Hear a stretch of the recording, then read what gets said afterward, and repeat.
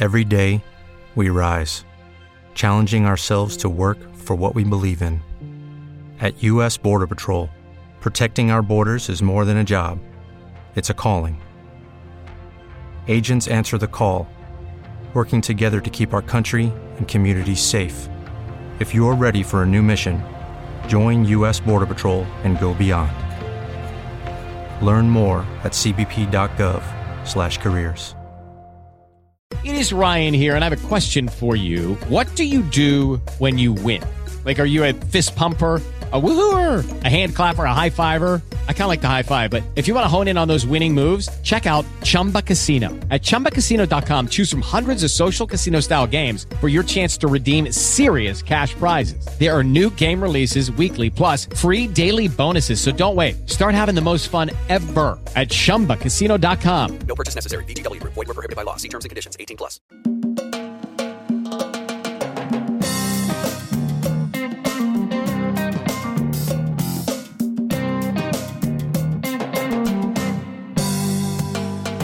Jake the Bagger was a biker, and he drove his motorcycle that fast. He drove a big chop hog with a gang cousin's jacket, and he ran down citizens for laughs.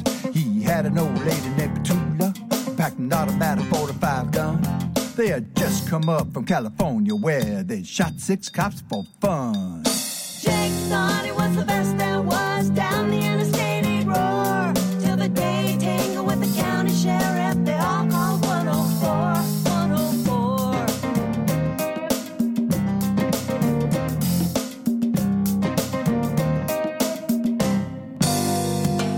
It was late on a Thursday evening, and Jake, he was feeling kind of mean, cause he'd just run out of his favorite drug, you know, the one called amphetamine. So he sauntered up to Petula, and he said, say, baby, let's split. There's a little gas station on down the road that might be fun to hit. So they drove up to the station, and they both jumped off and takes a ride. They were up to derision at Jake's decision as they both sauntered to the inside. The attendant, he was an old man, and you know he didn't think it very funny. When Petula would out, that great big gunner said, Honey, give me all your money. Well, the old man opened up the cash drawer, and Jake grabbed the money and ran. With Petula out the door to the big chopped hog that was parked on the center kickstand. Then they headed out for the 4-lane, and they thought it was lots of fun. With Jake and his hog, but Petula the dog with the automatic 45 gun. Jake thought it was the best there was. Down the interstate he'd roar, till the day he tangled with the county sheriff. They all called 104.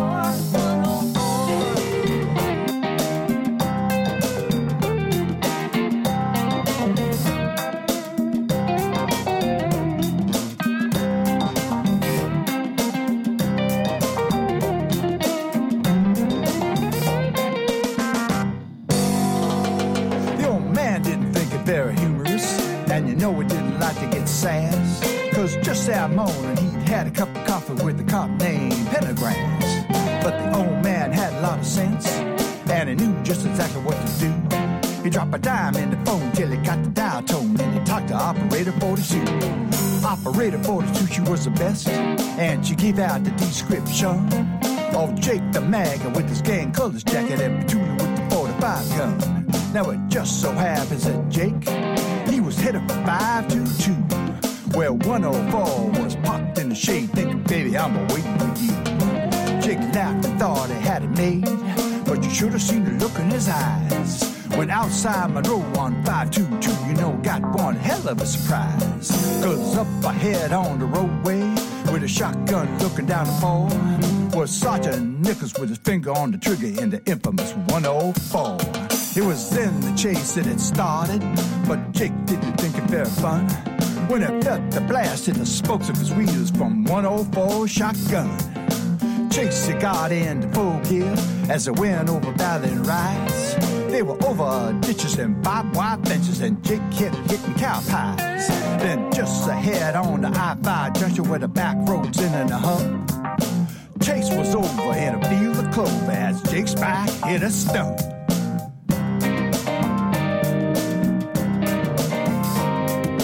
Yes, friends, there was Jake. He had landed head first in a birch tree and ruined his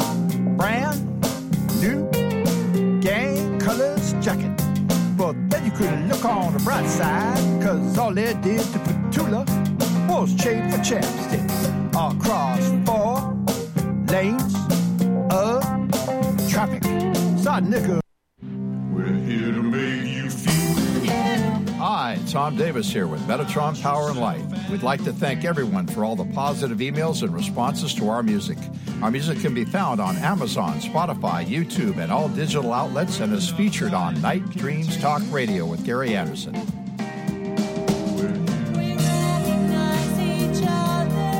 Metatron Power and Light is a band that deals with esoteric subjects, the paranormal, and other topics that engage the spirit and mind. Visit MetatronPowerandLight.com to learn more. We are facing a time of great change, and the future is unwritten. But when we come together and seek answers, we expand our awareness until we begin to see the unseen. Uncovering secrets allows us to develop the knowledge we will need to shape our future and control our destiny. The views, opinions, and representations expressed on the Night Dreams Talk Radio Network and its website are those of the hosts, guests, and participants, and are not necessarily those of or endorsed by the network, its affiliated stations and broadcasts, the management, other hosts, or advertisers of the network. The shows found on the Night Dreams Talk Radio Network can, but do not necessarily, promote any particular lifestyle, belief, religion, political affiliation, or other personal practice. These shows are for entertainment purposes only and are not intended to treat, diagnose, and or claim any cure of disease or condition or give any medical or legal advice. Coming to you from some far point station, like a cosmic tumbleweed, both north and south of the Pleiades, here's your host, Gary Anderson. Hey, that is me. Well, good morning, afternoon, depending on your time zone. We are coming to you live. We're not a podcast. We're not on Memorex. We are on the air. Well, I hope everybody had a great day down at the compound today. Well, it started out rainy, kind of chilly. Well, it's not raining right now. Boy, you get the swimming pool put out, and guess what happens? You get plenty of rain. Well, a very rare 1933 gold double eagle coin. No, the $20 coin. Well, it sold for $18.9 million. Now, this was the last coin that was minted in 1933, uncirculated. But look at that, $20 coin went up to $18.9 million. Interesting. I wish I had a few of those. Well, a new study says that, people that have problems sleeping, they risk of dying sooner. And people have diabetes and other health issues. If you don't get enough sleep, you risk dying sooner. Boy, does that mean you can't listen to late night radio? I don't know. Hey, James, who's our guest tonight? Well, tonight our guest is Jonathan Smith. Now, he is doing his part to get Bigfoot classified and protected. He is also educated in horticulture and has been working in and around the woods for 30-plus years. Now, he has identified many Bigfoot structures, and he does research 6.5 days a week since he had his first encounter with a Bigfoot. Now, he is currently in touch with more than one Bigfoot family. Very interesting. Jonathan, welcome to Night Dreams Talk Radio, and how are you doing? I'm doing fine. Thank you so much for having me on. Oh, hey, that's what we do here. How many years ago was it when you had your first encounter? What were you doing when you had this encounter? It was actually last year. It all began on me. There were encounters before my first encounter, if I can say that. In other words, I was going to a particular place and had been for 2 to 3 years. I would go there and sit out at night because the place was known for, if you want to call it UFO activity, I wouldn't necessarily call it that. I'd call it light anomaly activity. It's the kind of thing that the Weather Channel and physicists and things like that, people like that study. So there's an actual events going on there, but I have seen UFOs there, what I believe is UFOs, and I have seen them with witnesses. And I would just go out there every night, really more or less just to be with myself and to be with my thoughts. At first it kind of became like, oh, I want to have a paranormal experience, and then it kind of just turned into, I really like being out here. And I'd been doing this for 2 or 3 years, and then this past year, sometime in June, something started throwing rocks at me. And when I say rocks, I mean like small rocks, little pebbles, or maybe even acorns. I don't know. We never could really find what they were throwing, but we would hear them.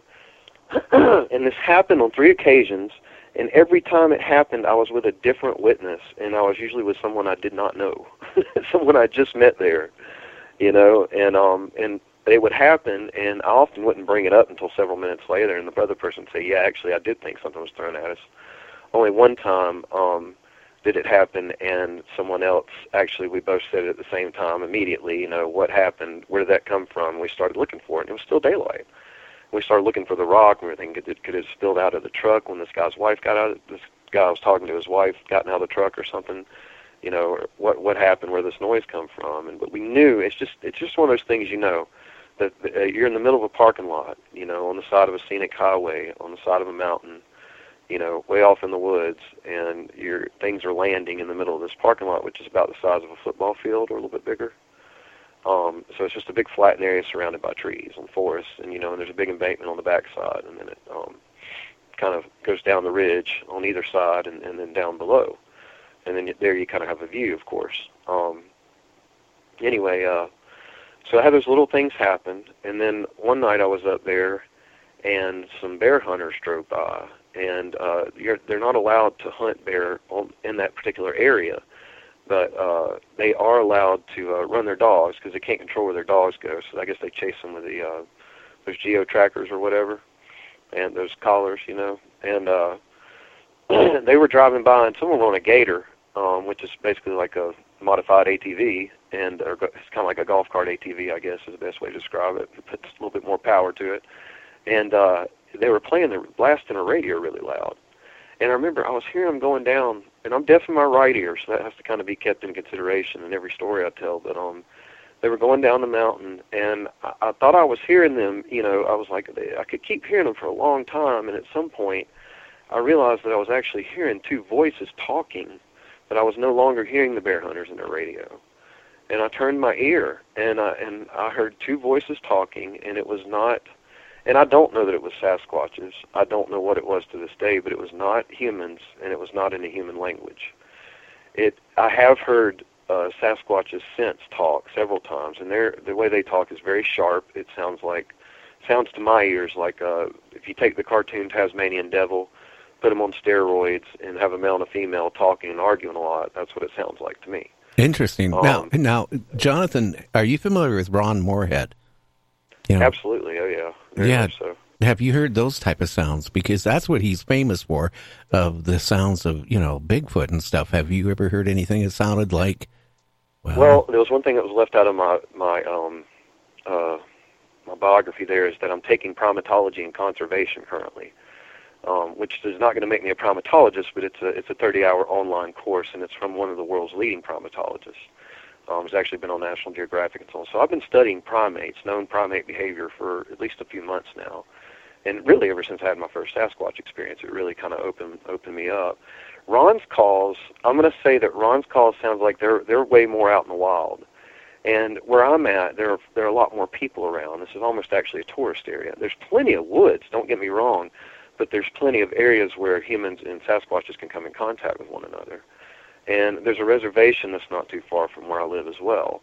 And they've, it's just Sasquatches are a known thing around the reservation there, here. So, and I'm friends with a couple of people there, and there's a girl that has, a friend of mine, she's a woman, I'm sorry, she's 53 now, but when she was 16, she told me, that she had one that would follow her home from school, and it would parallel her about 25 yards away and just walk beside her as she would walk home on this road, getting off from school bus.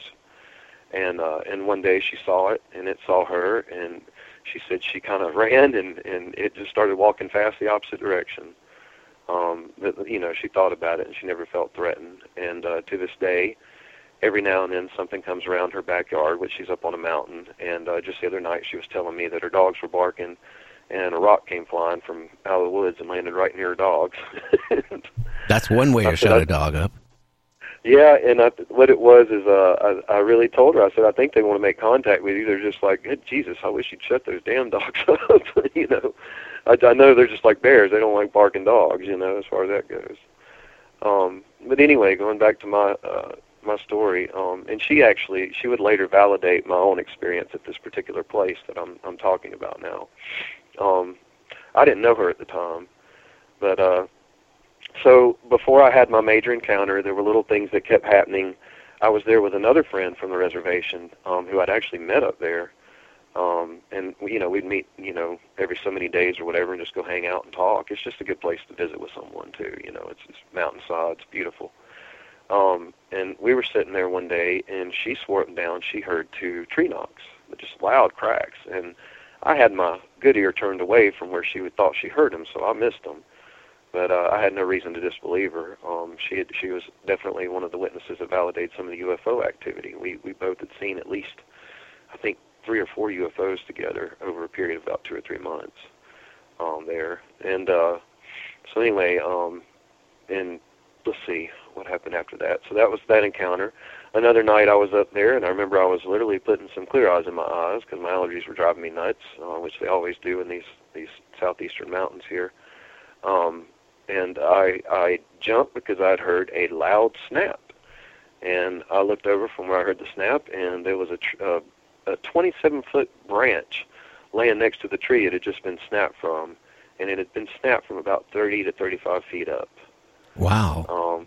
And being someone who is constantly having to judge yardage and feet and so on, and when I'm working in horticulture and working in someone's garden or someone like that, I'm a pretty good judge of height and distance and so on, things like that.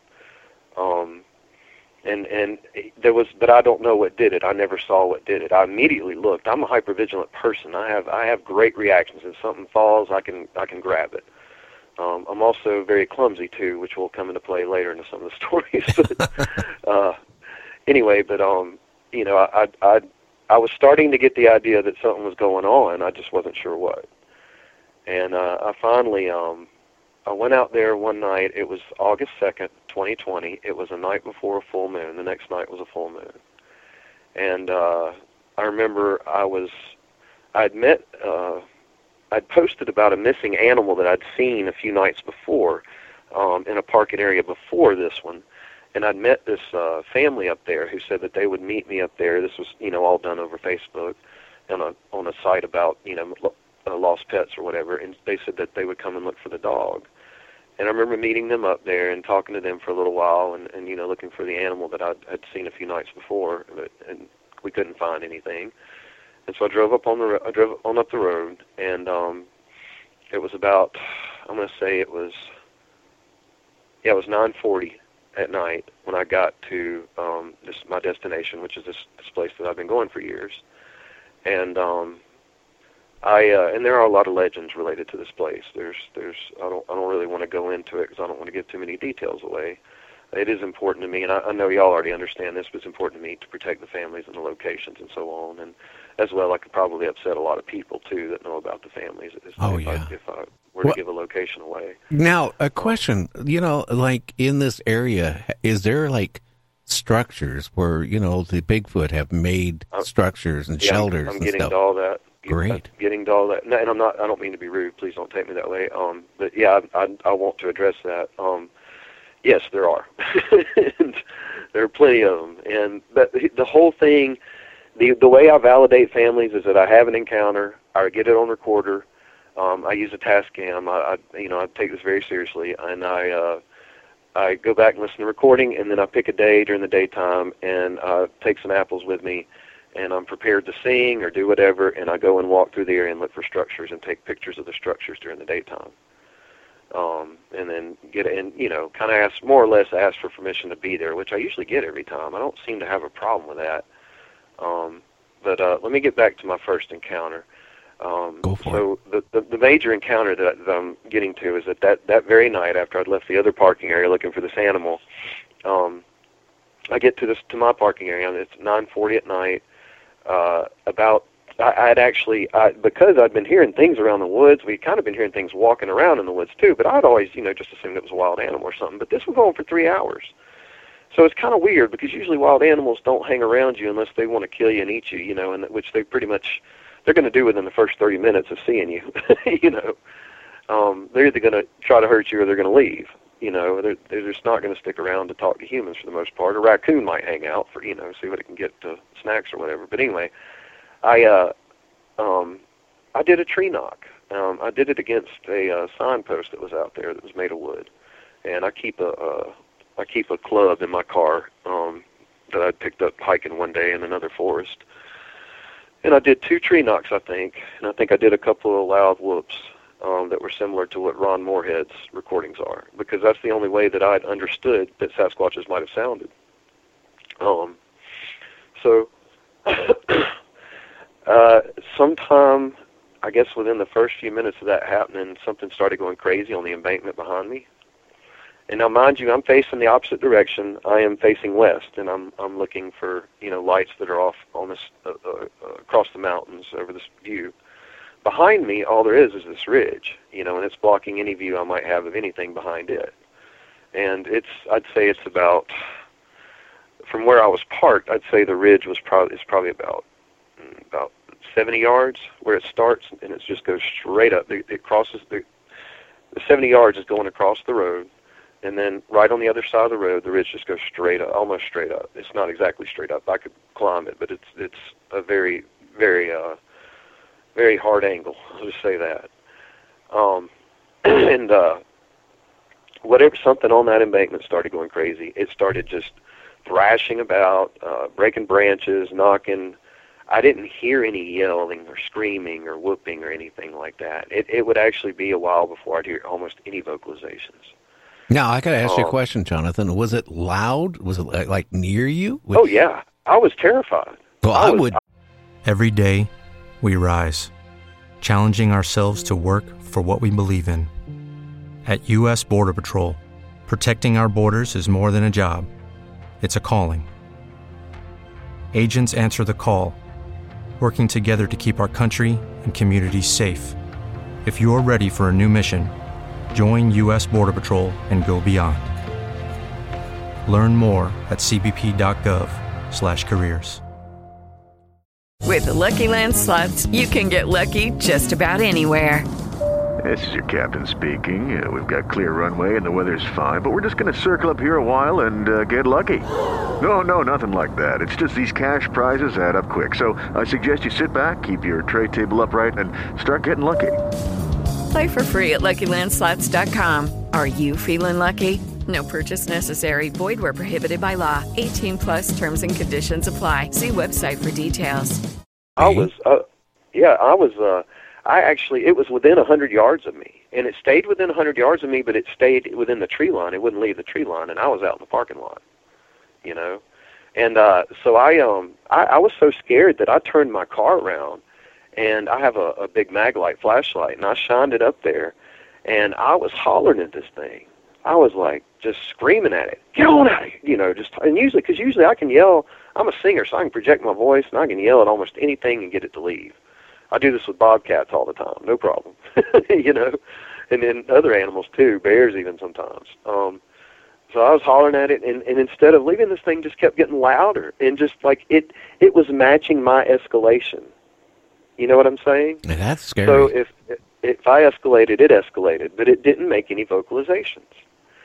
And this went on for 45 minutes, no lie, absolutely 45 minutes. I timed everything. I kept checking my cell phone, and I had the Maglite in my left hand, and I was turned around facing east at this point. I'm standing in my driver's side door, ready to jump in the car, and I've got my keys on my the ring around my finger, and I've got, I'm just standing there ready to go. I'm shaking in my boots, and everything in my body is saying, leave now, but my mind was telling me, no, you know how to deal with this. And I can go into that later, but that's, has to do with witchcraft and some of the things I've seen having. But too, Jonathan, when you encounter something like that, your mind, for a second, goes into shock. So, too, that can affect your responses. I mean, when I had my encounter, I'll tell you, I freaked out. I mean, I had a camera. I didn't even take a picture. I could have took a picture. I could have had a great picture, and it wouldn't have been blurry. But you know what? I freaked out. Yeah, I know. Well, they have infrasound. So there's the sounds you're hearing, and then there's the sounds that your body is feeling. So you've heard stories that they can. Am I allowed to? Well, I don't know what kind of language I could use on here, but well, we can use everything but vanity. We can't do that because we're on radio stations. Basically, they can make you poop yourselves. They can make you nauseous. This is a known thing with known predators. People that zoologists that work with predators will tell you this. I have a friend who actually is a wildlife rescuer, and his daughter is a zoologist. And this is another man. I'm sorry, but anyways, that doesn't matter on here. But it's another man I'm thinking about. I'm sorry. He told me his daughter's a zoologist and that she works with primates. And for the first 2 weeks, she was anxious all the time, and she finally asked someone why she felt that way around him, and they explained the whole infrasound thing to her. And that's with tigers. That's known with tigers. When they do the. Because there's sounds you're hearing, but there's sounds that you're not hearing as your body's feeling. Well, Jonathan, I was in Vietnam. I never had an accident. But, when I had my encounter, when it screamed and it ran across the creek towards us, I tell you, I let loose. I was more terrified than I was in any, firefight in Vietnam. That's how scared I was. You basically went from soldier to little child in 0 to 60. Faster than that. Yeah. That's what I'm seeing. I agree. They have that effect on you, and it took me a while to get used to it. But this went on for 45 minutes. Now, nothing, looking back, nothing was directly thrown at me at the time. So there was something else going on here, and I want to get into that later, or shortly. But this went on for 45 minutes. So I'm looking at my clock. Like, I'm literally looking at my clock, and I'm a hypervigilant person already, so I'm aware and in the moment. I remember those moments. When I'm telling you about them, I'm in those moments again. And I was very aware of what I was doing, and I knew, okay, I need to either get out of here or I need to find out quick what's happening and try to resolve it. And at that point, I'm like, okay, I'm not dealing with any normal animals, so I'm going to try something different. And I'm a singer. I started singing songs. I sang 3 songs in a row because the whole deal is, as terrified as I was, I've dealt with some things that are terrifying, and I know how to stand my ground, and I was not going to come back to that place and have another issue with this creature or worry about whether or not I was going to have an issue with this creature. So my point in making peace with the creature was literally just so I could come back to that place, because I didn't really, at that point, I didn't care that I was dealing with a Bigfoot or what I was dealing with. I was just want to make sure I could either come back and stay alive, those 2 things. That was it. And come back without fear. And so I sang 3 songs. I sang a Ray LaMontagne song. I sang something else, like some old spiritual. And then I sang a Cherokee morning song or something. And it got quiet while I was singing. When I stopped singing, it got loud and started thrashing about again. And at this point, I'm kind of weird because I've grown up in a tough crowd. I've had to stand my ground a lot. I was bullied a lot growing up. I've actually been jumped a lot when I was in elementary school. So that's a young age to get jumped. I had a great home life. When I went to school, it was another story. But anyway, I hollered at it, and I said, "Hey, I am not your enemy. I don't know who or what you are, but I'm your friend, if anything." I said, "I don't have any weapons." And I don't carry a gun or anything with me. I got like a knife or whatever. They ain't going to protect me from this. And I said, "I don't have any weapons. I'm not here to hurt you. I didn't even know you were here." I said, "Please don't run me off from my favorite place." Literally what I said to this thing. And it got quiet, and I'm sitting there tense, and it was quiet for about 2 minutes, and then I heard 2 loud tree knocks. And I said, "Oh, shit, sorry. Pardon me." I said, "Goodness, that's a Bigfoot right there." And that right then I knew what it was. But I also decided at that point that no matter who I told until I had better validation, I was just going to say I have no idea what it was. But this was my encounter. And immediately. Go ahead, I'm sorry. I was going to say, did you notice any smells or anything like that? I didn't have that. I've only smelled something a couple of times around them, not a lot. And I want to get into that, too, because I think Sasquatch is in different areas. What I think you encounter was a Sasquatch that doesn't encounter a lot of humans. Oh, I think where I was at, up in the Canadian Rockies. I mean, I was miles from nowhere. So, yeah. Yeah. And I think the Sasquatches that I'm in touch with are more habituated to humans. Well, it gives you a different response. I mean, when I had our encounter with my friend, it was aggressive. Now, again, maybe we're the first humans that it ran into. I don't know. And don't forget, a lot of hunters, a lot of people go missing in the forest. And, the speculation, it could be Bigfoot because, my daughter married into a native tribe, Muckleshoot, and I talked to the medicine woman a few years ago because they don't have a medicine man, they have a medicine woman. And, she told me stories going back around the 1800s about Bigfoot. And they were not lovable creatures. They would, like the squaws would be down at the river, for example, washing their clothes. And a group of Bigfoot would run through and snatch, the babies or the squaws.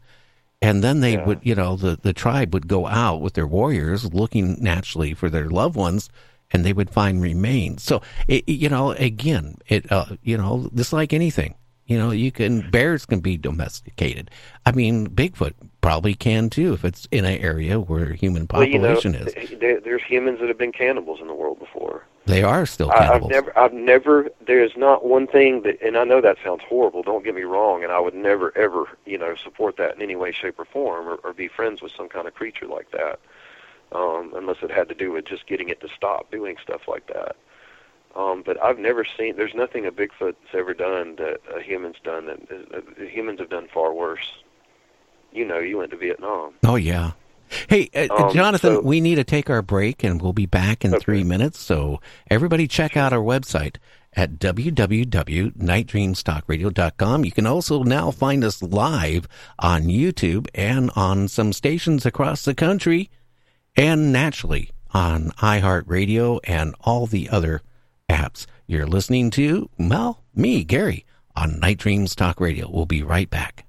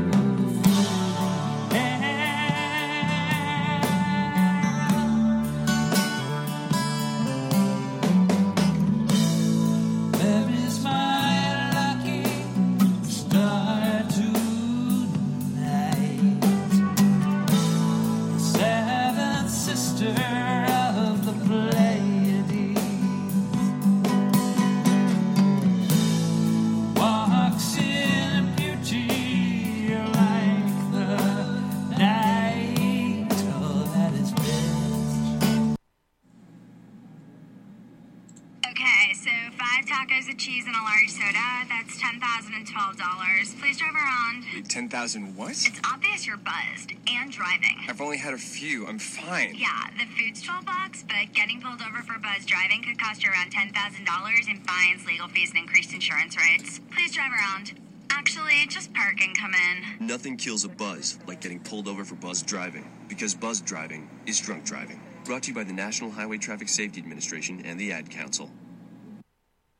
Stay safe, stay indoors, and listen to us. You can advertise your business on Night Dreams Talk Radio, and you will be heard worldwide. Why not contact us at nightdreamstalkradio@gmail.com. Do you have a paranormal story you want to share on Night Dreams Talk Radio? You could be a guest. Email us at nightdreamstalkradio@gmail.com.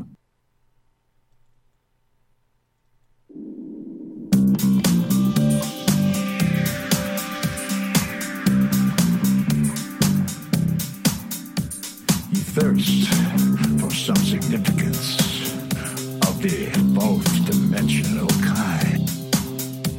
You enter a realm of spirit, of sight and sound and mind. Your radio is a cosmic doorway, and your psyche begins to spark when you tune in to Gary Anderson and Night Dreams After Dark. You're listening to Night Dreams Talk Radio After Dark with our host, Gary Anderson. Hey, that is me. Our guest is Jonathan Smith. We're talking about his encounters with Bigfoot. Jonathan, we are back. Oh, thank you. Yeah, I think I was telling you about being bluff charged for about 45 minutes and then talking it down. And through singing it and so on, and you were comparing, I think, some of the aggressive behavior of your encounter to the less aggressive behavior to mine. Oh yes. But and I wanted to kind of take on that, and my take on that is that literally, like I said before, you encountered Sasquatch that most likely had a limited contact with humans, and what contact it did. I mean, if you put the idea that you're way out in the woods. You look kind of like a bear, and there's hunters out in your home, literally, and you have, got who knows how many children to look after, and you have a mate to look after. So how are you going to defend your territory? You have no weapons. You're just very powerful, and there's only one way you really know how to protect your family, and how are you going to go about doing that? Well, they're going to be aggressive. I mean, again, in my encounter, who knows? It could have been, a family members there. I will say this. We ran as fast as we could, those 2 miles through the woods to get back to the car, and it was already there. Or one of its companions or mate was there waiting for us. And I tell you, that was not a fun experience. So you have never noticed any real smells on these things? But you've had rocks. No, I've noticed smells a couple of times, just not often. It's about 3 or 4 different times I've smelled what smelled like a combination of a wet dog and sour milk. Is the only way I could describe it. Well, the least where I was at, the smell I smelled when we were getting in the car and it was near us, it was very pungent. It smelled like urine, musk, or, have you ever been into pepper? Like the strongest pepper smell, all combined. And it was still cold because it was up in the Canadian Rockies the first week of June. It's still snow on the ground, and it burnt my nostrils. So I tried breathing through my mouth, and it literally burnt my throat. That's how pungent it was. Yeah. It sounds like they're putting off some kind of what would you call it, a pheromone, I think? Some type of scent. Type of scent. Yeah, pheromone or hormone or something. I think it's a pheromone that they would put off to ward you off. I've definitely heard those stories. I'm just not having a lot of the exact same encounters. And again, I think it's because the ones I'm dealing with are just much more habituated to humans. I've already, I'm friends with someone that they've already been visiting with since she was 16. So they're just, I guess that's maybe, and I thought about it and I was like, I'll put it to you this way. In the wild, in primatology, I learned that gorillas, sometimes silverback gorillas will orphan male gorillas, and they'll start a new troop that way. And some people can see that as an act of kindness, and that could also be just simply an act of strategy for survival. So their befriending humans, where we live, could be some kind of strategy for survival. Say, well, if they're friends with, we're friends with them, then maybe they won't shoot us, or maybe they'll give us some food or something like that, I mean, it's really that simple to me, and definitely I've been able to. They like to be entertained, and I'm not. And again, I can't compare what you encounter to what I'm encountering. I'm not going to go out in the woods and start playing music for that Sasquatch because we're going to start out on a much lighter note than that. You know what I'm saying? Well, you could be his barbecue. Yeah, exactly. But with these, I've been working with them. Literally, it was 4 to 6 nights up until December 20th, from August 2nd of last year, 4 to 6 nights a week, and then it became, on December 20th was when I realized that they were living right in my front yard, basically. They live within 100 yards of my house. They're right off my front porch now, and it's another family. This was family number 4 that moved into my house, so by the time I had, they had moved in, I'd already encountered 2 other families since the first one. I take it, Jonathan, that your property is all woodland then behind it or around it. No, it's got woodland around it, but it's not all woodland. There are some houses around here, and there's a grocery store about 2.5 miles down the road. Now, are your neighbors hearing or seeing any of this? Only the neighbors across from me, and I'm closer to them. I've known 1 or 2 of the other neighbors longer, but I'm closer. The neighbors across the street are newer, but we're more like-minded. And actually what happened was I went across the street to tell them about it because I'd been hanging out in the front yard with the recorder a lot, and I didn't want them to think I was spying on them, And I'd have friends come out, and we'd sit in the front yard and just listen, And so I went to go talk to them about it, and I took my computer over, and I showed them a picture of a large footprint that I'd found. And as soon as I pulled up the picture, I didn't even tell them what I was getting to. I just kind of said, I wanted to tell you this because I don't want you to think I'm sitting there staring at your house all night, right across the street from me. And because I'm not, and they have a single street light over there, and then the rest of it's just darkness all around us. And I walked over there, and I pulled up that picture, and the guy's wife immediately started crying, and she walked away. And I said, okay. I looked at the man, my neighbor, and I said, man, I'm really sorry. I apologize if I hurt. He's like, no, man. She has a connection with that. And then she came right back out, and she was crying, and she said, my dad just died of COVID last week, and my dad loved Bigfoot. Interesting. And I'm not exactly sure if he had an encounter himself or he just was very interested and always wanted to. But either way, she felt like it was, kind of a divinely inspired event, I guess, for it to occur, that they would come there. For me personally, and they agree now that they're here for me as far as, because I've just already been doing this work, so I'd already been laying the groundwork and spending a lot of time with them. And I don't think it's one of the families that I met, because all the families I met are still in place. I think it's a family that is related to the other families. And for whatever reason, they decided they wanted to come here and live near me. And they're right around humans.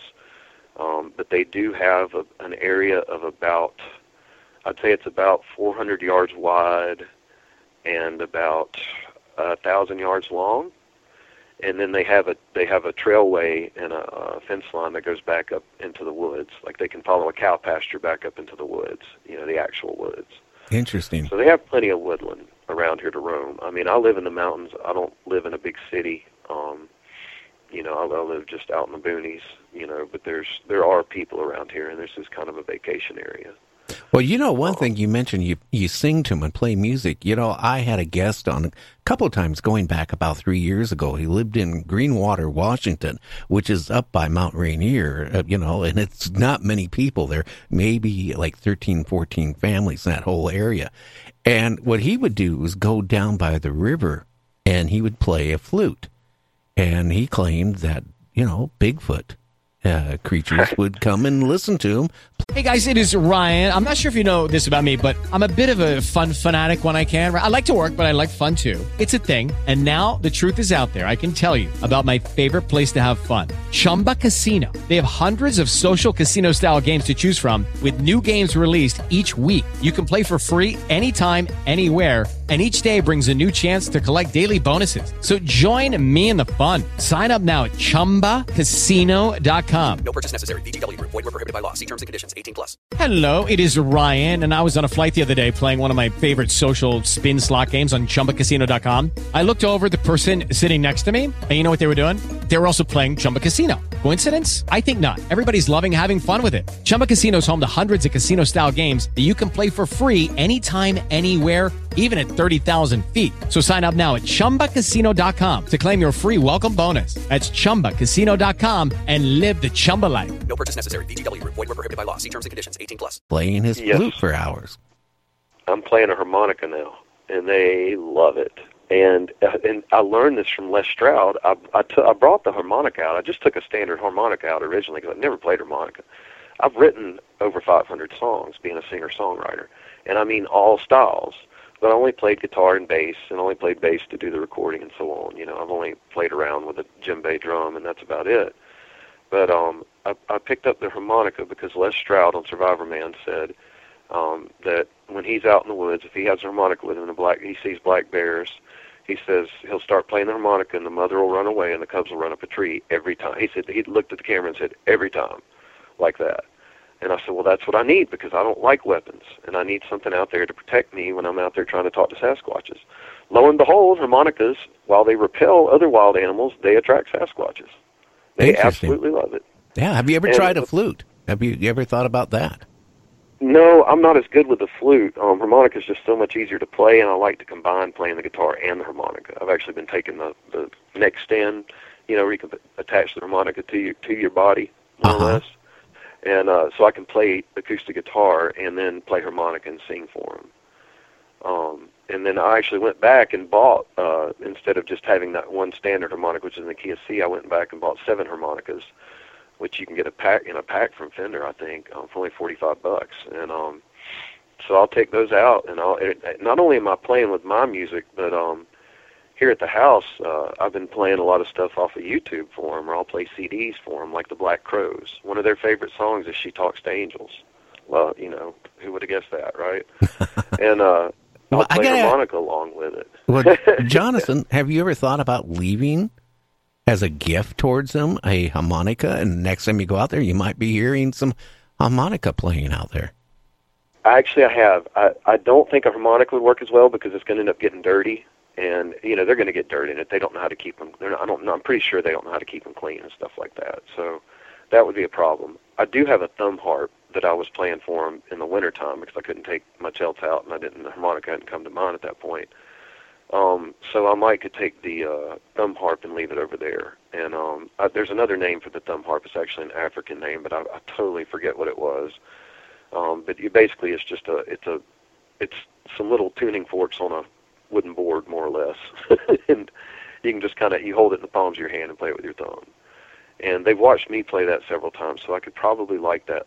I've been thinking several times about putting that over there and seeing if maybe they start playing that. Because there is a young one over there. I recognize, I can tell, I've only seen, in all the months I've been working with them, I've only seen one, and the one that I saw was just a black silhouette with bluish-white eye shine. It was 7 foot tall, and it was lanky, and muscular lanky. And it was almost as if it wanted me to see it because I was leaving the area of my first encounter. And as I was pulling out of the parking lot, and I think the bluish-white eye shine was actually my LED lights shining in its eyes, but more or less shining back at me. And it was an encounter where I just looked off to the left and saw it, and then I looked back, and I stopped the car, and I looked back, and it's gone. You know, but it's one of those things where you didn't even realize what you were looking at. You know what I mean? Yeah, and, you know, yeah, when it happens fast. How about footprints? Have you got any good footprints or found any? Yeah, actually, I have pictures of footprints, and I'm not sure if I sent you. Yeah, I think I did send you the video. I sent you a video called "All in the Family." Now, my YouTube videos are unlisted. They only go to the people that I share them with. They're not up for money, or they're not hashtagged or anything like that. But I sent you one, and the video is all it is. It's audio with pictures of their tree structures and some footprints I found. Interesting. Yeah, and the main footprint that I found, that I almost feel like they left on purpose because it's literally between a rock and a stump. So they would have stepped off onto this rock with its right foot, and then down on the ground with its left foot, and then back up onto this tree that I think it pushed over on the property, and then just walked across the tree instead of, or walk back over there. There's leaves everywhere around here. I live in an area where we have, a lot of foliage. So it's not easy to find footprints by any means. And I've found quite a few, and I found a tracks, and the stride was like 4 to 5 feet wide. I'm like, are you kidding me, man? This is crazy. Sounds like but I had yeah. to dig out leaves to do it, I've left them peanut butter jars out before, and they licked the whole peanut butter jar clean. I think there's only 2 other animals that could really do that overnight, and that would be maybe a deer or a bear. Yeah, I don't want to say I'm positive about anything. I know that a raccoon can unscrew a peanut butter jar lid because I've seen that on YouTube. And having to learn about Sasquatches, I've had to learn about all the other wild animals and the things they are able to do, so you don't get fooled. And raccoons definitely have, I can tell when raccoons have been there, though, because I leave out apples for them, too. When I leave out apples for a Sasquatch, and I heard this from another researcher, too, once I told him about it, I would leave out, 7 to 10 apples. They would always leave me 2. In the same place that I left them out, and I would set them out across that fallen tree that I was telling you about. And by the way, the track measured, I never actually measured it, but it looked like I put my foot next to it in the picture, and I'm a size 10.5 or 11, and it looked like it was a size 22. They're big. So like Shaquille O'Neal, so I'm thinking it's at least 7. It's at least as big as Shaquille O'Neal. Not a little bigger. Now, my curiosity, when you're singing to them and playing music to them, are you hearing any whoops, or are you hearing any, tree slapping or anything going on as you're playing, singing to them? Yes, some. It's mostly the young ones. There's a lot to talk about, so it's mostly the young ones. When the way I know there's a family is that you'll hear the something that sounds like that. That's the younger ones. I don't know. I cannot know for sure anything. I'm theorizing everything, so I totally acknowledge that here. But I do know that those are the young ones from my own experience, because those are the ones that come closest to me. Those are the ones that are the most curious, and those are the ones that have the least fear. And you can always hear mom and dad in the background. Just nearby, they'll be whooping or knocking or doing whatever, letting you know they're there, or keeping the young one, from going too close. Those are usually the friendliest families, are the ones with children. And then you'll have the juveniles. Juvenile males are usually pretty quiet. They're very reserved. They don't talk a lot. I actually think the one that I had the standoff with was a juvenile male that just wanted to establish dominance with me so that it could communicate with me, because it had already been trying to communicate with me. Does that make sense? It does. Now, when you're singing and playing, too, do you ever get any pebbles, rocks, or anything thrown at you? Some, but they actually, when you're singing, and my friends can, they can vouch for me on this, they're quiet, and they're listening. And if I'm playing them music, from YouTube, I want to say last night, here at the house, I played Alison Krauss and Union Station for the first time. And I've been playing them a lot of different kinds of music lately. Being a musician, I love anything from bluegrass to blues. I like some rap. I like, classical, you name it. So I'm going to play. I want to expose them to as much as possible that's not, totally insane or whatever. I've even played a little Pantera for them, which I don't think was their favorite. But I played some Alison Krauss and Union Station for the first time for them last night. And, man, they got quiet. And then after every song, the male would just let out the loudest knock. And then he'd get quiet again and wait for the next song and listen. And it's the young ones that will be noisier when the music's going, but they actually still get a little bit quieter because they're listening too. And if you're performing for them, they get quiet and they listen. I took a friend the night before last. I took a friend out to the first family, which is where I had my first major encounter. And it was his first time being out there. It was his second time. He had been on my front porch, so it was his second time having a Sasquatch experience. And I took my guitar and my harmonica, and he acknowledged and noticed that when I would play and sing, they would all get quiet. And as soon as I stopped, they would start moving around and snapping stuff and doing things again.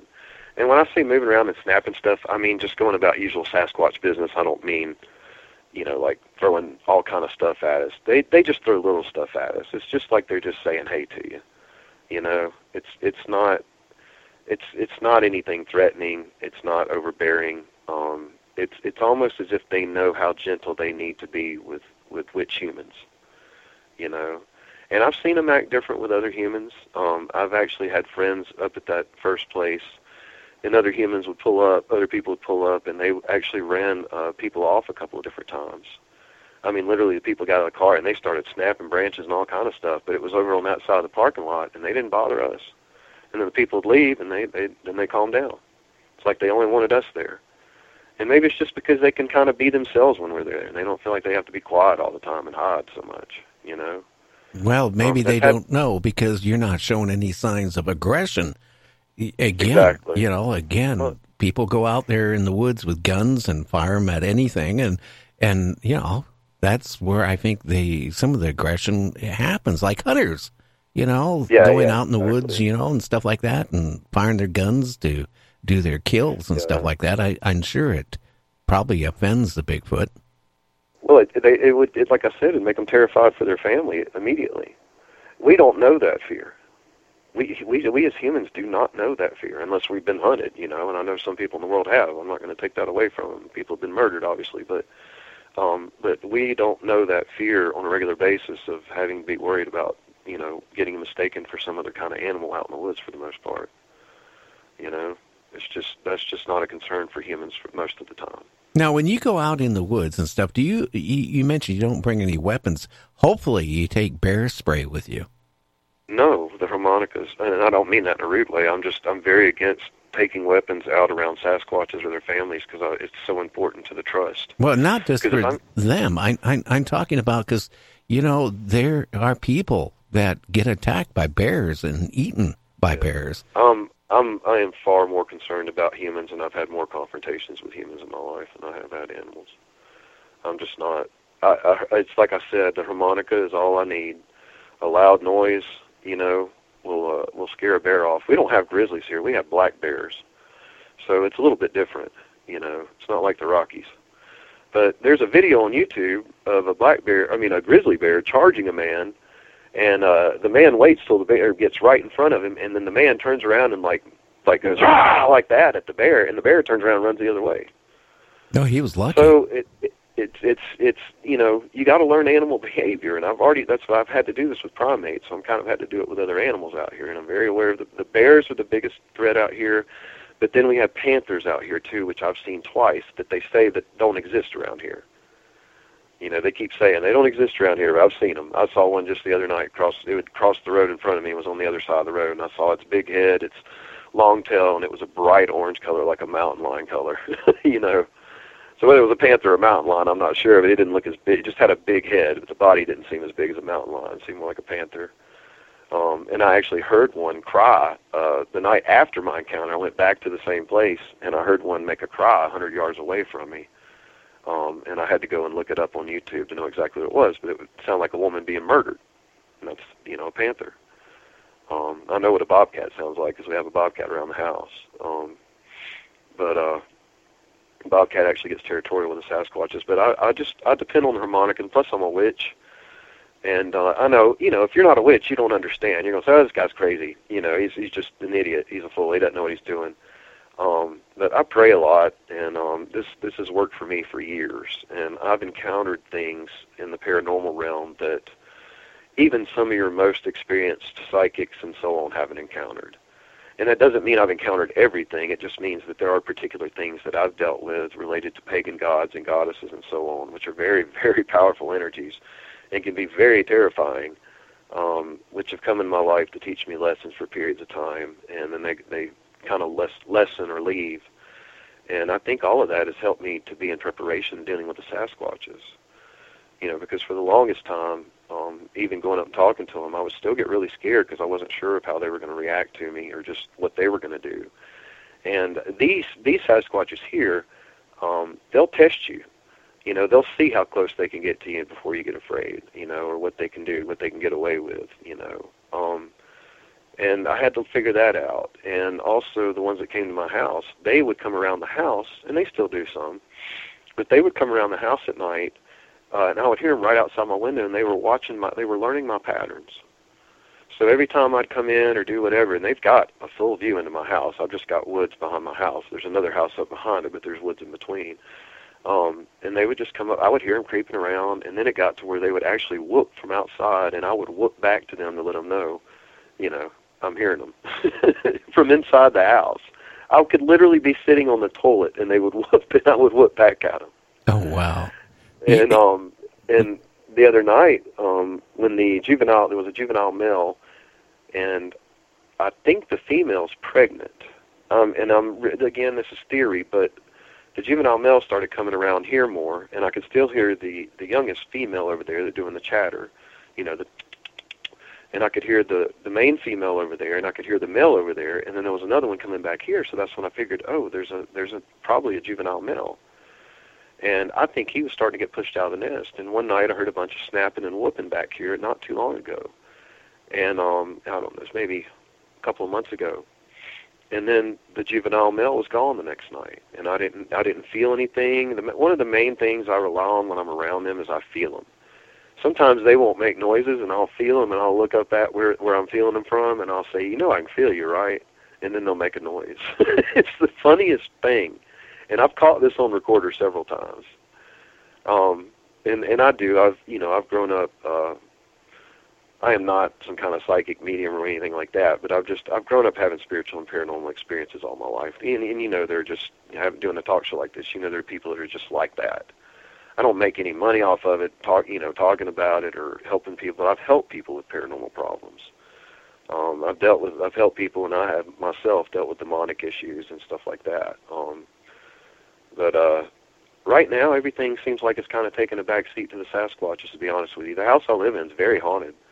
But it's not the kind, again, like my Sasquatch encounters are not like what a lot of other people have. My spiritual encounters are often not like what a lot of other people have. Because a lot of times spirits are just looking for someone they can connect with. And they may do crazy things to get someone's attention or until they can find someone they can connect with because they don't know any better.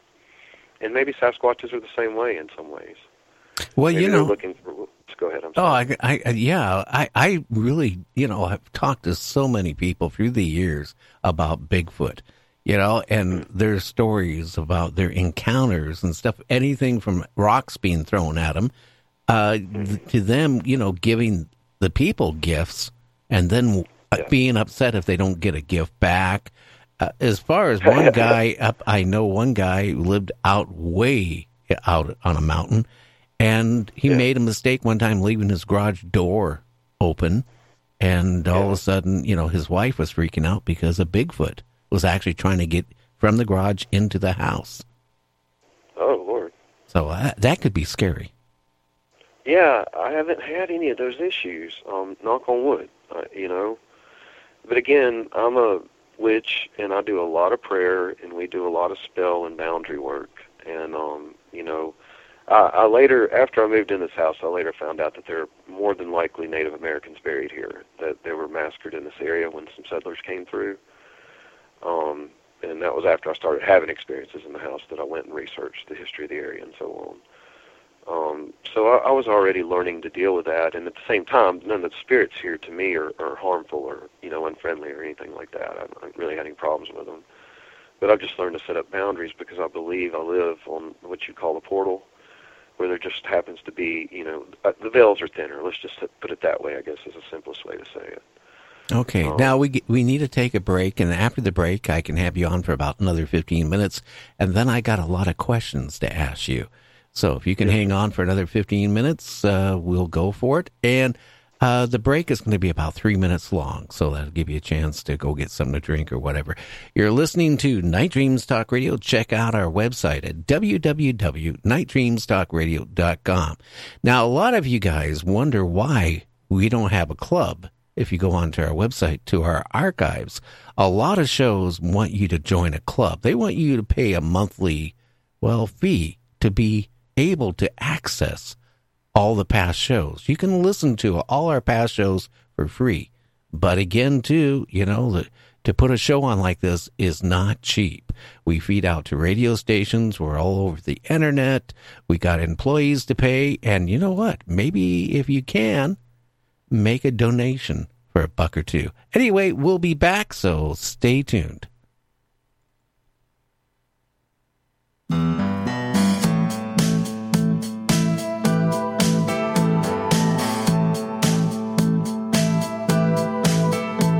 was sitting by a campfire in the desert with some friends, talking about the world, how the sagas never end. Checking out the starlight, looking at the sky, laughing and then joking how the sun had made us high. Shadows rose around us, our sun began to fade. Stars glowed above us in the lonely night God made. Talking about the cosmos, where destiny might send us. We saw the light and learned that night of aliens and us.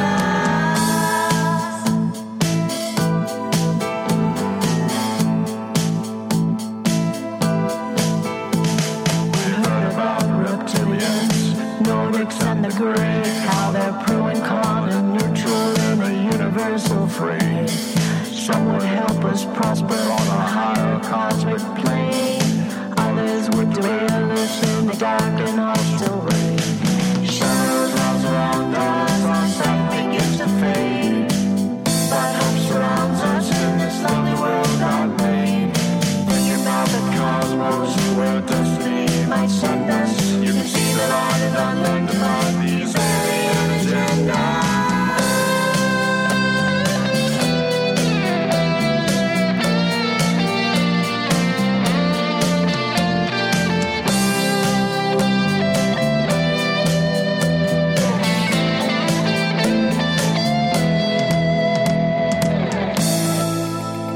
Lucky Land Casino, asking people, what's the weirdest place you've gotten lucky? Lucky? In line at the deli, I guess? Aha, in my dentist's office.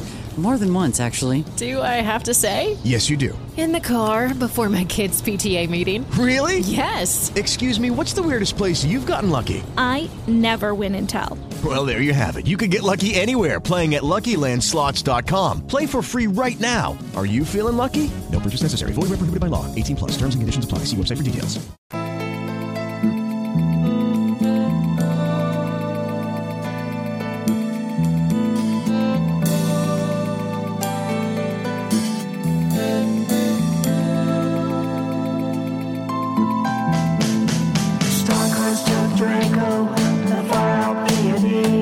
Andromeda star group, we're like children flying with peace. In the outer constellations, Earth's nations fly non-stop. Behind the cosmic curtain, there are certain hostile plots. Shadows surround us, our sight has been betrayed. When love is all around us in this universe God made. Thinking about the cosmos, where destiny might send us. You might think twice about what might be alien.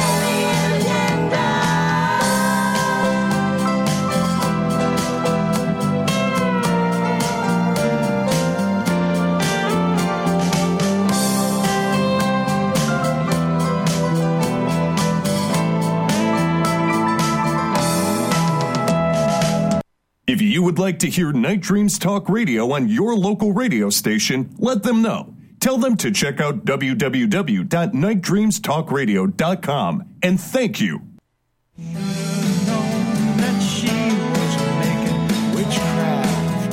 Hi, this is Tom Davis with Metatron Power and Light. Our songs are inspired by our own experiences and the stories of people we've met. We know what we've seen, and we know the truth. We are not alone. What's unusual about Metatron Power and Light as a band is we share the same beliefs. We've all had similar experiences, and together through music we can explore the kinds of subjects that haven't been presented in exactly this way before. We want everyone to know that what you're going through, we're going through. When you're being told one thing and seeing another, we're here with you. Music brings people together, and together we're strong. Stay safe, stay indoors, and listen to us.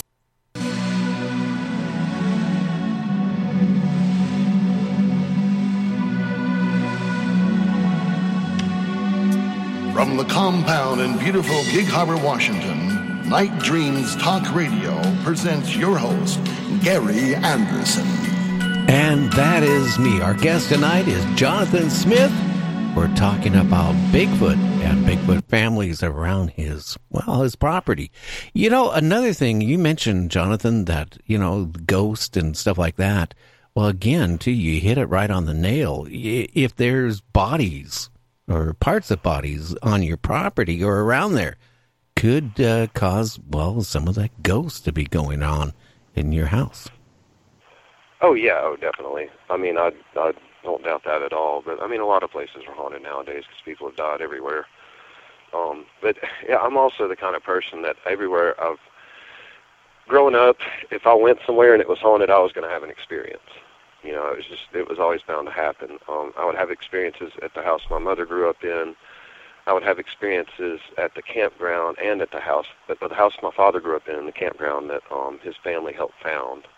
Down in the state of Mississippi, and so it's been a normal thing to me. Actually, when I went to the Cayman Islands with my family when I was 8, I remember waking up in the night and looking on the wall and seeing a silhouette of it looked like maybe an African American type, or Afro-Caribbean type maid, or slave or something, like a female. I could tell by the silhouette. She had her hair back in a bun and had the kind of like the maid's cowl they'd wear, or whatever it was. But yeah, it's been normal for me. And then, like I said, I've kind of been helping people with paranormal problems off and on since I was a child. Well, not a child, but I'd say 16. Literally my teenage friends would call me and say, "Hey man, so this happened at so-and-so's house," or blah, blah, blah. "Can you help us?" Or they would even, a lot of times they, how kids were, they do something stupid like start messing with a book of Necronomicon or, the Satanic Bible or something. They don't know what they're doing. And the next thing you know, they got demons or something that they have to deal with. And they always call me up. Say, "Hey man, come fix this problem." Oh. Well, I wouldn't always know what I was doing, but I've always had something looking over my shoulder. Well, what got you into, Jonathan, into witchcraft? Because I'll be honest with you, my first wife was a witch.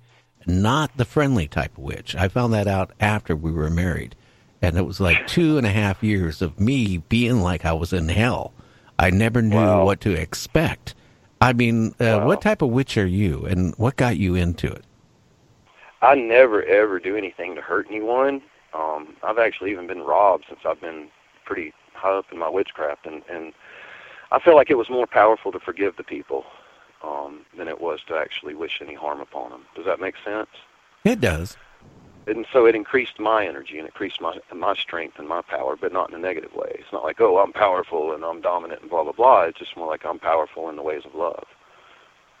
Okay, so it helped with that. You don't practice any black magic or anything? No. I deal with entities that you can do black magic with sometimes because they're neutral entities. And a lot of them are actually gods of judgment, more or less. When I say gods and goddesses is a loose term. I believe in a single creator personally, and I'm only stating my personal beliefs. But I believe in a single creator, but I believe that there are different entities that have functions in the universe that are assigned at those functions. And like one of the entities I deal with is a Morgan. And you can do, I don't say I deal with her, I've worked with her, she's worked with me. I don't deal with them. I don't make deals with these entities at all, to be honest. I don't worship them. It's not anything like that, nor do they demand that of me. I literally think they're trying to help me become a better person so that I can be a better light in this world, if you want to call it that, or,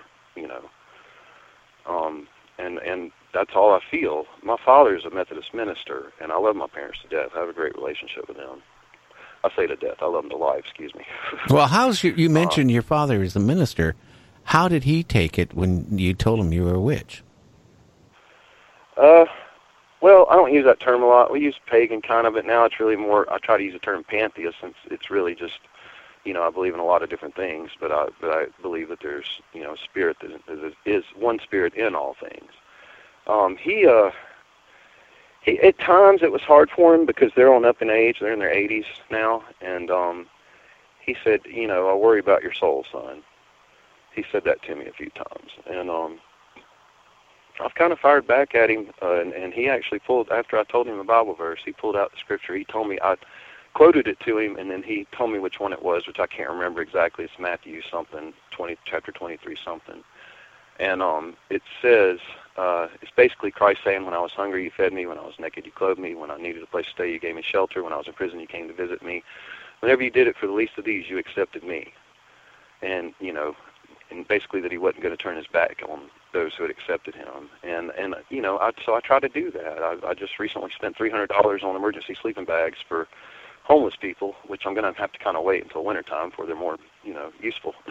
But I'm going to give them to a local, I'm friends with someone who started a pantry, a local pantry, a food pantry here. And so I can give her money or whatever, and she can get it distributed immediately to people that need it. Interesting. So it's just a matter of being a good person for me. All of this, magic matters not unless I can do something good with it. Now, I'm sorry, because our time is almost up, and I got a couple questions I want to ask you. Have you ever thought about putting out trail cams to get images of these creatures? Oh yeah. The problem is the more you put out cameras, the less they trust you. And a recorder is something that's just so subtle that they don't really mind it. You know, I can take a Tascam out and the light comes on one time and that's it. I'm not sure if they feel cameras. I want to be honest with you, they're actually moving around behind me right here. They're probably just within 20 or 30 yards of me, and I've heard a whoop or two since I've been out here. But I doubt you'll pick much of this up on the phone, though. Yeah, I hear you back there. I'll talk to you in a minute. Give me a little time. Yeah, he's cracking branches right behind me. Oh, wow. Do you ever get scared yet, even after all these encounters you have had? When they're near right now, my hair's kind of starting to stand up on end. But it calms quickly. They don't know what I'm doing right now because they're used to me. When I'm home, they're used to me being out here entertaining them. I don't spend a lot of time entertaining myself when I'm home at night. I come out here and I like to talk to them. I'd rather visit. Yeah, they're right here. I hear you back there. Now, Jonathan, our time is virtually up. Do you have a website or Facebook page or anything where people can find you and chat with you or anything? Not anything I want to give out because of the locations. There may be a time where I'll become more public, but right now I really just like to stay as obscure as possible when it comes to this. But I do want to get my story out there. You know, and if at some point I do get my name out there and so on, then I will definitely bring up your I'll come back on the show if you'll have me. Oh yeah, that's no problem. There's still a lot to talk about. Well, you know what? Why don't you talk to James? We'll bring you back on at a later date, and we can have part 2 of this. How's that? Yes, sir. That's fine with me. Fine with me. Okay, Jonathan. Do you have 2 minutes for me to tell you? I got exactly 2 minutes. Go ahead. Okay, real quick, right after I had my first encounter, the first thing I did was I called a wildlife specialist with the local park service, and I got a call back from him 3 or 4 days later, and we talked to him. We went down the list of known animals around here, and he said, I have no idea what you encountered, and I was very calm in my explanation to him and so on, and very in detail like with you, and he said, I have no idea what you encountered. We went down the list of bear, boar, panther, you name it. And he said anything else would have gone away after 10 minutes or charged you, you know. And then he said I've gotten panther reports before. I've never gotten a Bigfoot report before. To which I responded, I didn't say Bigfoot, you did. So, anyways, I just wanted to share that last story. Well, thank you so much, Jonathan. And again, I want to thank you for being a guest on the show here tonight. Oh, thank you so much for having me. I really appreciate it. Okay, and the Sasquatches do too. Okay, my friend. Give them a good name. Okay, you take care. All right, you too. Thank you very much, Gary. Okay. Thank you too, James. All right, good night. Well, hey, James, I think we have a really good show coming on tomorrow, don't we? Oh, we absolutely do. We have Mr.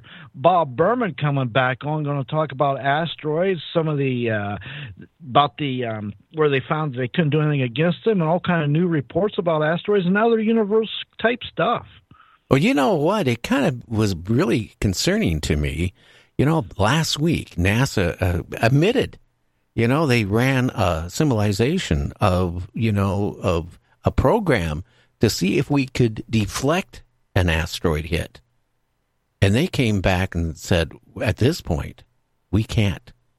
We don't even, with all our technology, we could not deflect an asteroid.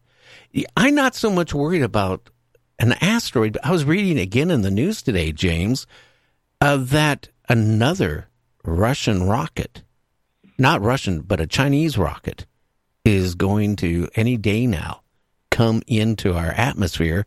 They don't know where it's going to land when it breaks up. Now, the major part of the rocket, the booster and all that stuff, will burn up. But some of the components is what you have to worry about. Yes, I've been reading that too. You got some mystery projectiles that could land anywhere, and that could be dangerous for sure. Yeah, I wouldn't want to be in an area of one when it hits because at the speed of it. Again, you know, the space station, the arm of it, about a week and a half ago was hit by space junk and actually went almost virtually right through it.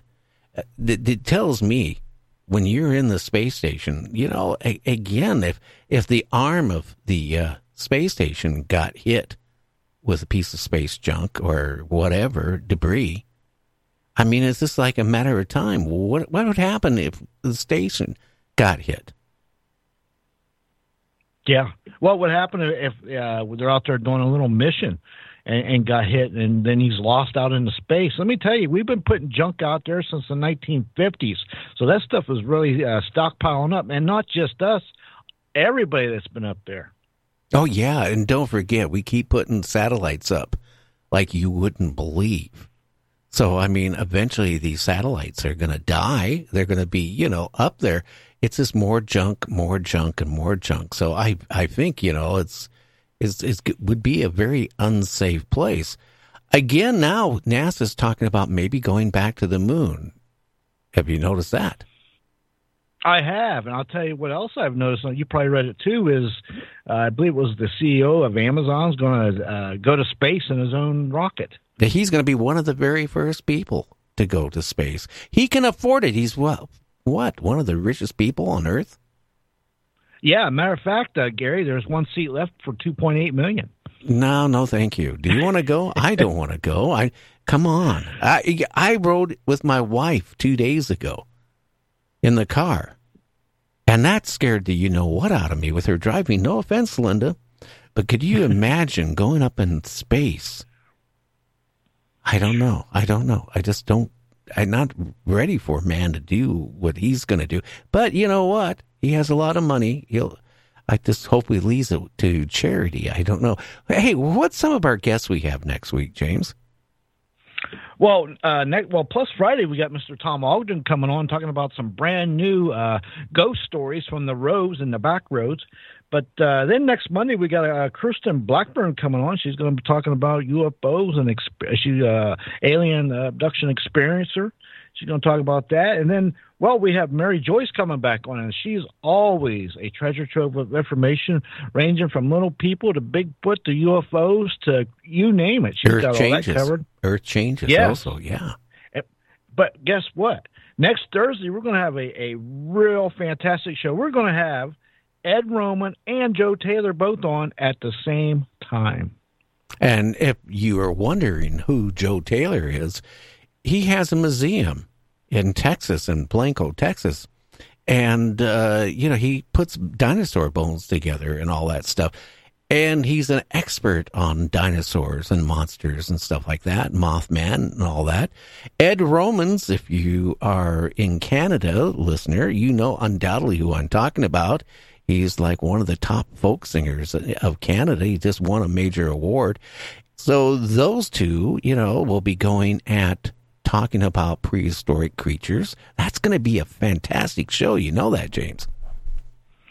Oh, that is going to be a fantastic show. I got to tell you something else. Even the following show for the next Friday, we're going to have fantastic. We're going to have 3 guests at 2 hours long. First, we're going to have Paul Askoff coming on from the UK talking about UFOs and his new book. And he's got many years of research. But Mark Cushman's coming on with Vic. I know I pronounced his last name wrong, but I think it's McGorney or something like that. He played. Go ahead. Well, Vic is an actor, and what he did, back a few years ago, he built the replica of the original Star Trek in a warehouse, which is still there. We actually have the the new owner of it on our show about a year ago. And he's going to be talking about Star Trek. But what he did is he made the ending of the original Star Trek. He made a series of some great endings of Star Trek, where Star Trek would have went if it would have been on the final season. And if you go on YouTube and just check that out, you will be shocked the quality of what he did. In fact, it was so good that the network, CBS, said, hey, you can't do this. You can't do this anymore. And you know what's really strange is these guys, like Renegade, it's Walter, the guy who played Chekhov, was in a couple of the Renegade ones. And that's a continue of Star Trek. It's funny how they can produce an episode for a fraction of what the network does, and the quality is just as good as the network. Have you noticed that, James? I have noticed that, and that's kind of set a little trend because even Sean Kenning mentioned that when we had him on, about how a lot of these different corporations or companies, they're producing a lot of this stuff because it's a lot cheaper and the quality is pretty much comparable. Well, actually, it's a lot cheaper, and the quality is actually, in some cases, even better. Now, you just mentioned Sean Kennedy. If for people out there, if you watched the original Star Trek, you remember Christopher Pike, Captain Christopher Pike. And he played that part so well in Star Trek. So, great. It's going to be a great show. And don't we have a couple other people that are kind of famous coming up in ufology? Like Cheryl? Oh, yes. Now, she's going to be coming on the 23rd, Miss Cheryl Costa. Now, she just came out with the book of everything statistical-wise, UFOs covered from states, you name it. She's got it in this book, Statistics About UFOs. Yes, she is coming on. That'll be on the 23rd. So that'll be exciting also. Oh, yeah. So we got some great guests lined up. I'm really kind of excited about, Bob being on tomorrow. And we're going to talk about, again, asteroids, what is going on. They keep finding new galaxies and black holes and all this stuff. They just found another black hole that sucked up a star. So this is the type of stuff we're going to talk about tomorrow. Well, everybody, I just want to thank you for tuning in, and everybody on the radio side, on the YouTube side, please, share us, let people know about us. And we're growing the YouTube side. It's new to me. In all my years of broadcasting, this is the first time I've ever had a camera, facing at me. That's why I never went into TV. It was always radio, because I just don't have the face for it. Everybody have a good one. We will catch you tomorrow. And a big shout out to Tom with Metatron Power and Light.